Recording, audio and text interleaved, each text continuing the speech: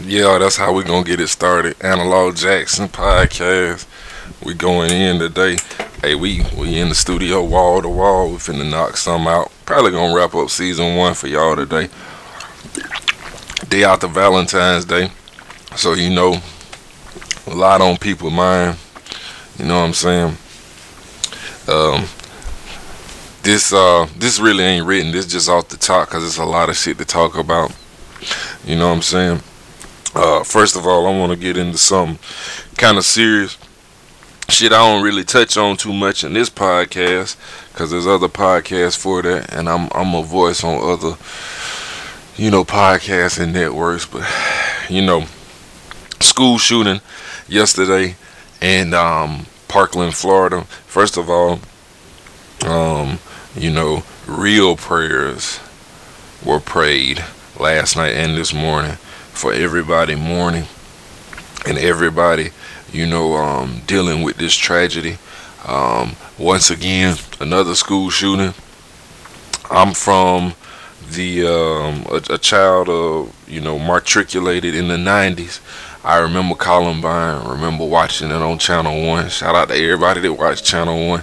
Remember watching recaps at school in class with your classmates about the Columbine shooting and hearing teachers and your parents talk about, how, wow, I can't believe something like this would happen. Um, we need to make sure this never happens again. This type of shit shouldn't go on and everything. It wasn't the first of its kind, but it was one of those things that when it occurred and everything, you looked at it kind of like, I could see how this would happen. And I remember being in high school at that time. I remember, at lunch, we talked about who would be the kids that would shoot up the school. You know what I'm saying? Like, what kids would be the ones that would shoot up the school. And in that particular, instance, 15 people were killed, and this is 19 years ago. 15 people were killed. And the news did such a great job of, profiling, telling us who these were. This was way before social media, way before all of that. You know what I'm saying? So, you had these things that happened. News crews had to get there. We got it through print media and through, the national news picking it up and everything. 15 people get killed. Automatic weapons in that. 1999. You got a generation of politicians that were actually in power then, who are some still in power now. They did nothing about it. You got a generation of politicians that are just now starting on their political journey that were affected by this. Securities at school changed, attitudes changed. People started to be taken a little bit more seriously when their threats were made and stuff like that on school campuses. This is 2 years before 9/11.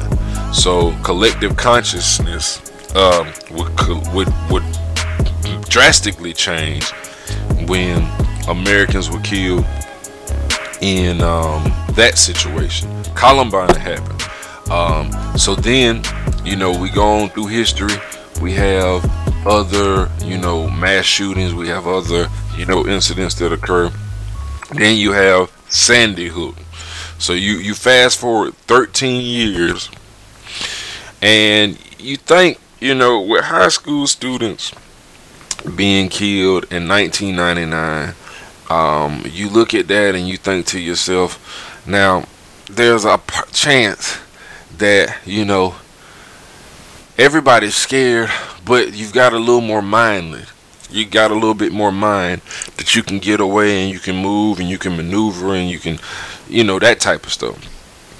But let's go back, and remember that, what could have been done 19 years ago from a legislative standpoint and from a gun control cause standpoint wasn't done. So fast forward now to, 2012. 2012, you've got Again, a school shooting. Now this time, the shooter is not of the age of the students. This is an elementary school. 27 are killed at the school. Okay. 27 are killed at the school. He killed 28 total because he killed his mother before. 27 are killed at the school, at an elementary school. And when this happens in 2012, you got politicians that have lived through, they've lived through what has happened in Columbine. They remembered it. They've had 13 years to marinate on it. They lived through 9/11. They lived through, the Aurora shooting. I think at this point, you've seen a lot of shit. You've seen a lot of crazy shit. Babies, elementary school students, kids that can't even really get themselves dressed. They can't prepare their own breakfast. They have to be walked from the bus to the classroom. These are the innocent of the innocent murdered.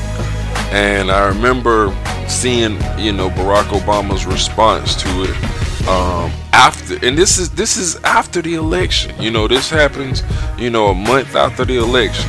So he knows now he is solidified for another 4 years, and he was crying, during his remarks, and I remember, really thinking, we gotta get it right this time. You know what I'm saying? We have to get it right. We have to make sure we change the laws, and we have to make sure we do something about this. And Barack Obama did introduce, a piece of legislation where, he required, mental testing for, gun ownership and things like that in some cases. But you hoped after babies got killed, we got it right. And fast forward to 2017 and Las Vegas, mass shooting killed a bunch of adults. And 5 years later, we still hadn't got it right. Another mass killing. Guy from a military-like strike position takes out, 50 plus people. Mass carnage. And you're hoping again that we're going to do the right thing. And then, here we are, Valentines Day, 2018. Kids are killed. I'm a parent. I've got, 2 kids. Well, all of my kids are in school, but 2 are in grade school. 1 is in preschool. And I pray every day. I pray before. Some mornings I pray with them, but I pray every day that they're all right at school. And it's shit like this that makes you do that. But then, you can't hang everything on prayer. I'm religious. I'm faithful. Let's put it that way. But you can't hang everything on prayer. So then you go back and you look. Columbine, it was the outsiders. The high school kids that were the outsiders. 20-year-old in Sandy Hook. Accomplished American, businessman in Las Vegas. Troubled teen, expelled a year before. Outsider. Just completely disenfranchised in Florida. Let me break something down to you. For black males, when you're, an outsider and you're left alone and you're not the most popular, you're a loner type, you become susceptible to, friends that may not be friends. This is how gang culture was able to permeate, black society. Fathers left the household, not being involved actively in their children's life. boys looking for, some type of, understanding of their masculinity and who they are as a man, what mom can't teach them. And between sports and TV, you start trying to find, who you are, and you gravitate toward other people, other men, other boys that look like you. And that's how gang members become gang members, looking for family, looking for acceptance. And in return, you pledge your loyalty. And in that, some things become some things. In the past, gangs were about protection of each other, protection of the neighborhood. When drugs were introduced to the black community and then guns introduced, now violence become involved, and turf and street power and money became the entity, and greed became the thing. So gangs got a bad rap. They got a very bad rap, when a lot of it was about camaraderie in the beginning. For white Americans, white males, that's an option also. A lot of white males may not find gangs in the traditional sense. They might find them when in prison. Some of them don't even find gangs, but they're not called that. Some of them become emo kids, punk rock kids, which, they do some of the same stuff gangs do, just not as prevalent, it's not as publicized. But I think the most dangerous thing that you have is when that kid that completely retreats from society and just becomes a loner. And that's the type of kid we're dealing with here. And I don't know what makes a kid retreat. I don't know if it's just being criticized, being ridiculed, being bullied, treatment at home, lack of, father figure. But it all boils back down to masculinity. How much you feel like a man, how less you feel like a man. What you're doing to try to make yourself feel like a man. Understanding that transition from boyhood to manhood correctly. Understanding that you got to be something different. And I think, for white males, especially with the sense of entitlement and the sense of privilege, when you start looking at white men and you start looking around as a white man, and I'm not a white man, so I don't know this, but I'm just saying in my opinion, when you start looking around as a white man and you start feeling entitled to thinking this privilege is supposed to be giving me some type of benefit beyond what it is, but you're looking at your circumstances and the circumstances of your parents, and white isn't paying off for you. It isn't paying off the way you want it to be paying off. You see blacks, and you see Hispanics, and you see people of different cultural backgrounds excelling and doing and becoming, and you see society around you changing, and you just hold on to the fact that you're a white male. You're supposed to be the archetypical figure in society. You're supposed to be the dominant. Like Jeff Sessions says the other day, Anglo-American. You're supposed to be what society is based off of. But when you see that privilege slipping, and you see just society not really catering to you like you've been taught by those hateful uncles and fathers and brothers that you have, you start to lose grip on reality. You start to lose grip and faith in society. And I think what it really comes down to is once that happens, it hurts. And it hurts so bad that you strike out. But there's an elixir, there's a gem, there's a carrot, I think there's a antidote to all of this.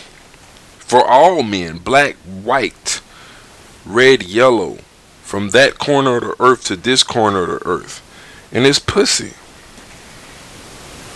I'll say it again. The antidote for hate, the antidote for truth, the antidote for happiness is pussy.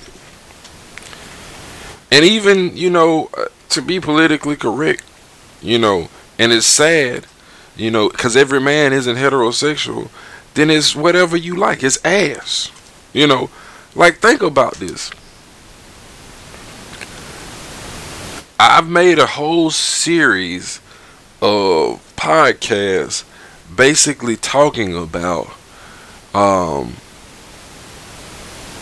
the great times I've had, the trouble I've had, the confusion I've had, the overall exuberance, the complete joy that I've had in life as a result of pussy. From children to travel to money spent, money lost, to arguments, to fights, to drug use, to alcohol use, to fucking destitute homelessness. But I'm able to sit here and talk about it and share it because I experienced something that was a calming factor in my life. Whenever a situation would be bad for me in college and it was a tough day, there was always some pussy at the end of the tunnel. Let's say I had a great accomplishment later in my high school years. There was pussy there. You grow up, you're a young adult. You've missed somebody for so long. You've missed a woman for so long. When you finally see her, the reward is pussy. And for women, it's the same thing. It's dick. Finding it, enjoying it, loving it. Just being able to let yourself go away and let it take you away is fucking wonderful. And I look at situations and I look at, incidents that has occurred in Florida. And I wonder to myself, poor 19-year-old kid who goes and legally buys an automatic rifle. Why? You've got access to all types of pussy that if I had it when I was 19, I wouldn't see 36 as I am now. I can't imagine being able to live in a city or in a metropolitan area with Twitter, Facebook, Tinder, anything, and all this access to pussy. Growing up in the 90s, late 90s, mid 90s, late 90s, early 2000s, you could only get the pussy that was in your vicinity. When you traveled somewhere, you went on vacation, whether you were at a school conference, an athletic event, college orientations, college visits, you could only find a pussy that was in your vicinity. Nobody was sending emails like that at that point. Nobody was sending instant messages. You could talk to pussy that you might have met when you was in Orlando for a summer. You could talk to pussy that you had fucked when you was in Atlanta, or when you was in Memphis, or when you took a trip to Miami. You could talk to that pussy as a teenager. But you were dependent on your parents, so you couldn't get to that pussy. You know what I'm saying? And it's when you left your parents' house and you go to college, and this is why I am such an advocate for college. Yeah, you might not get what you get, but if you've grown up in a domestic household in suburban America from a middle class family, and you've been raised right, you've been held back to a degree. When you got an opportunity to spread your wings and further your life as a student, that's going to help you further your life as an adult by going somewhere for 4 years and getting an education. Do that, because that education is at the core. But it's everything else that occurs with that. Meeting friends for a lifetime, having experiences, doing different things, making yourself open to other cultures, other people, other mindsets of thought. You know what I'm saying? I grew up African Methodist. You know what I'm saying? Grew up African Methodist. Certain tenets and certain teachings. When you get to college and you learn about different things and you see different things, first time I personally got to see an Asian kid that wasn't American Asian. He was actually from Asia. English was his second language. Was in college. And this guy comes to the United States. He's happy to be here. He's a great student. But as a male, he was in pursuit of something that I was in pursuit of. And it wasn't a fucking education. It was pussy. Because once you get some, you understand, if you can wrap your mind around it right, that if I excel in life, I can get much, much more of this every day if I want to. Multiple times a day if I want to. From multiple women. And you start tailoring your aggression toward other things. And you start channeling it through other venues. And you start channeling it through other methods. You see, I'm not saying start young, but what I'm saying is get you some to the point where you understand that, God damn it, all of this shit can roll off my back. Because whatever you say about me, whatever you don't like about me, that's fine. But here's the beauty of this whole thing. When I leave here today, I can go and send a message. And in 2 messages, I'm going to know when and where. And then, after I eat a dinner and take a shower and change some clothes, I can go and spend about 3 or 4 hours with a woman who's going to be willing to let me do anything and everything to her that I fucking please. And then I'm going to get up and I'm going to come back home. I'm going to reflect on that. And that seed that's in me that said I enjoyed it is going to be planted even more, rooted, and I'm going to return and redo that 1,000 times over. And when you start that at an early age, you start to realize a lot of this shit that I worry about in life doesn't make sense. A lot of this shit that I obsess on in life doesn't really bother me. So what I'm going to do as a man is I'm going to continue to live my life, allow the things that can affect me to affect me, but affect me in a way that I'm not going to go out and hurt anybody else. I don't have a desire to own AR-15s and multiple handguns like that. I do own a handgun, but I don't have a desire to own automatic weapon and artillery for this exact reason. I'm not that fearful of things. You see, I put my trust in God, but I put my trust in pussy above everything else. Because I understand that when something is held, when something is denied from a person, or they've never experienced something, they don't know the joy in that thing. But when you do enjoy something, you know you have something to look forward to. Whether you get some now and it's 3 years from now, you have known the sweetest joy on the planet. The reason you're here. Don't ever fucking forget that whoever committed these crimes or any crime like it was brought here because of the one thing that I'm speaking about. And I find it hard to believe that as a 19-year-old, there are terrors in your life, and there are things in your life you'll never experience because you didn't take a chance. I would think it would be easier for a young man, especially this day and age, if you can buy that AR-15, just go buy some pussy.